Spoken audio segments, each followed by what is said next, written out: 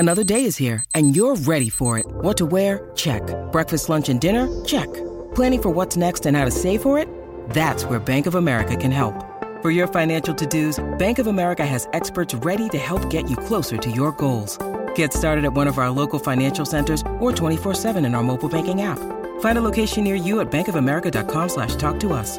What would you like the power to do? Mobile banking requires downloading the app and is only available for select devices. Message and data rates may apply. Bank of America N.A., member FDIC.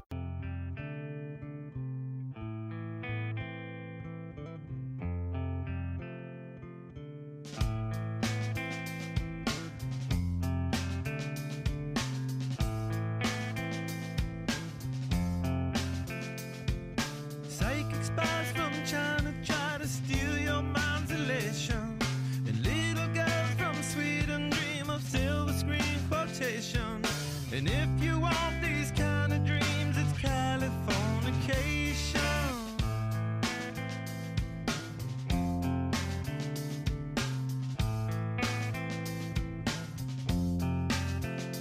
It's the edge of the world in all of Western civilization.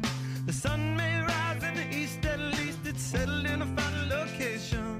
It's understood that Hollywood sells Californication.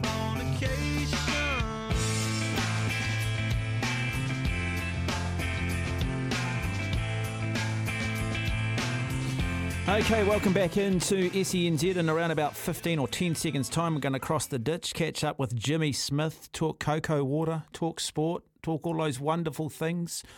Always enjoy chatting with our Australian cousins.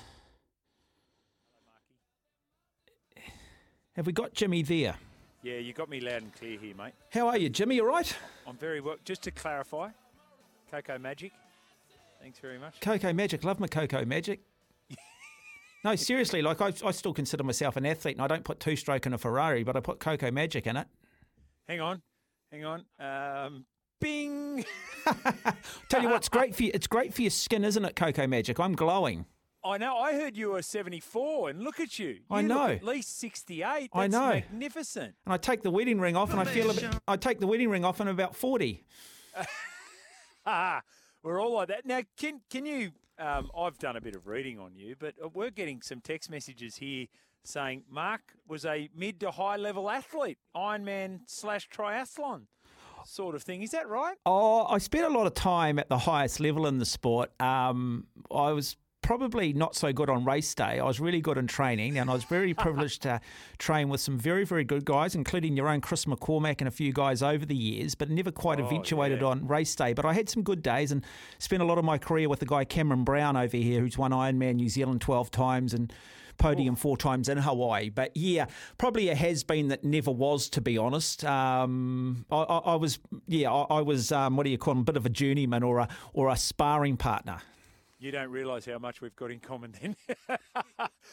Talking about being a journeyman. Hey, a mate of mine is very good mates with, and I've met him a number of times, and I hope he doesn't mind me telling this yarn, but Craig Alexander, you would have heard of. Crowie, yeah. Yeah, Crowie. I think he win 3? 3 Hawaiis, yep. And the first time he did it, he ran second because he blew himself out. He didn't quite understand the nuances of the event, but he blew himself out. Anyway, this mate of mine was having dinner with him one Saturday night in Sydney.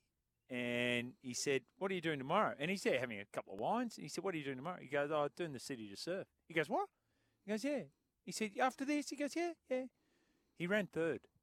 Oh, no, remarkable athlete, Craig Alexander. In fact, Hamish Carter, who won the Olympic Games gold medal, had a bit to do with in 2004, said that Craig was probably the best athlete he had seen. And to win Hawaii, you've got to be special. It's a race that's so much greater than the sum of its parts. I've been lucky enough to go up there and compete at it 3 times myself. But, the old marathon, swim and bike for show, run for dough, 20 miles of hope, right? 6 miles of truth, man. And I can tell you what, it's a lonely place. It knows no names, knows no reputations. You can't hide behind, say, 15 other guys in a rugby team or in a league team or in a football team, So, yeah, no, lonely place if it falls apart. But, yeah, one hell of an athlete. And, boy, your history in that sport has been remarkable.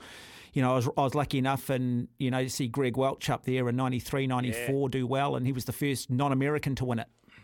Greg Welsh was a guy who used to run the sandhills down at Cronulla, and everyone going up these, like they're almost, just going straight up, would put their hands, like use their hands. And Greg Welsh was the first one to go up with not using his hands. Yeah, no, wonderful personality, Greg Welch, one of the real characters. And I tell you what, boy, what a rich history you have in that sport for both the men and the women. And but you know, look, we used to spend time in Burleigh Heads training for the Hawaii Ironman, and you'd go down to Miami Pool, and there would be Dennis Cottrell on the side of the pool with the likes of Michael Klim and Grant Hackett, and it was like clear blue skies at 6 o'clock in the morning. It's just such a conducive environment. There's no wonder you guys are a powerhouse in sport.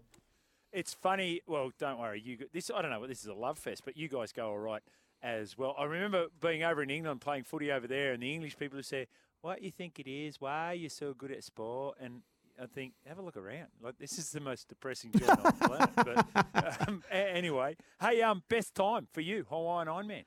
Oh, we won't go there. Come on, mate. No, we won't go there. I don't want to go there. Okay. I was second New Zealand at home. How's that? All right, okay, that's fantastic. I'm going to go. Do you know? What's the name of the show? Rob Bruff, where he goes higher or lower. What's that one? Yeah, no. Yeah. I think we should just move on. Okay. I had some. 5 hours, 52 minutes. What, for the swim? No, I'm saying.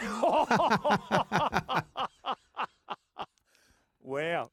Are you there, like, when you get in, do you turn the lights off and shut the gate and everything when you get back to at the end of the race? Yeah. I just sit there and depressed, because everyone used to say to me, look, if you get it right, mate, we're all in trouble. But as I say to people, like, talent's one thing, but you've got to redefine the definition of talent. I was really good in some areas, but I just wasn't good on race day. I put myself under too much pressure, didn't quite have it mentally. And I was so nervous a week out that by the time I got there, I never really wanted to be there. But, look, it was a privilege being alongside of Cameron when he got second a couple of times, a couple of thirds. I was lucky enough to go on and run the high performance program in southern France with our Olympic guys between 2:05 and 2:08. So, yeah, I can get depressed, but I wouldn't change any of it. I loved every minute of it. So, Mark, how many athletes on the planet do you reckon? And I'm hearing what you're saying there, saying that, if everything was right except basically your mental approach to it, right? You needed to change that. How many athletes on the planet get to 35, 40, 45, and if they'd have reached that level of maturity mentally, they would have been more phenomenal sports people? I reckon it's 98%. Yeah. Well, it's interesting. I look now, and I still swim and run a lot, and I'm just trying to sort of get back into some sort of shape, more for sort of just mental health and balance these days. But it's interesting. I feel like if I took my mindset that I have now and had it when I was in my 20s, I think I could have done something really special.